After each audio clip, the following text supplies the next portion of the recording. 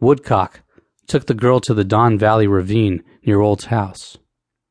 He talked her into going down the hillside. When she wasn't looking, he had slipped his arm around her and choked her neck until she passed out. Then he jammed his fingers into her eyes.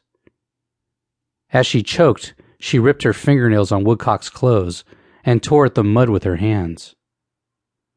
He stripped off her clothes and examined her body, the way he had peered at the bodies of several other unconscious children. Woodcock stuck his fingers in her vagina, then thrust a stick into her body. This was the blow that killed her. Carol's murderer looked around the ravine and became terrified that he was about to be caught. He tried to push his bike up the steep, wet clay bank, back to the road above. When he slipped back down to the murder scene, he went back to Carol's body and kicked her in the head. Woodcock went into the woods, circled around, and came back to look at the child's body yet again. Then he wheeled his bike to a pathway that led back to the road.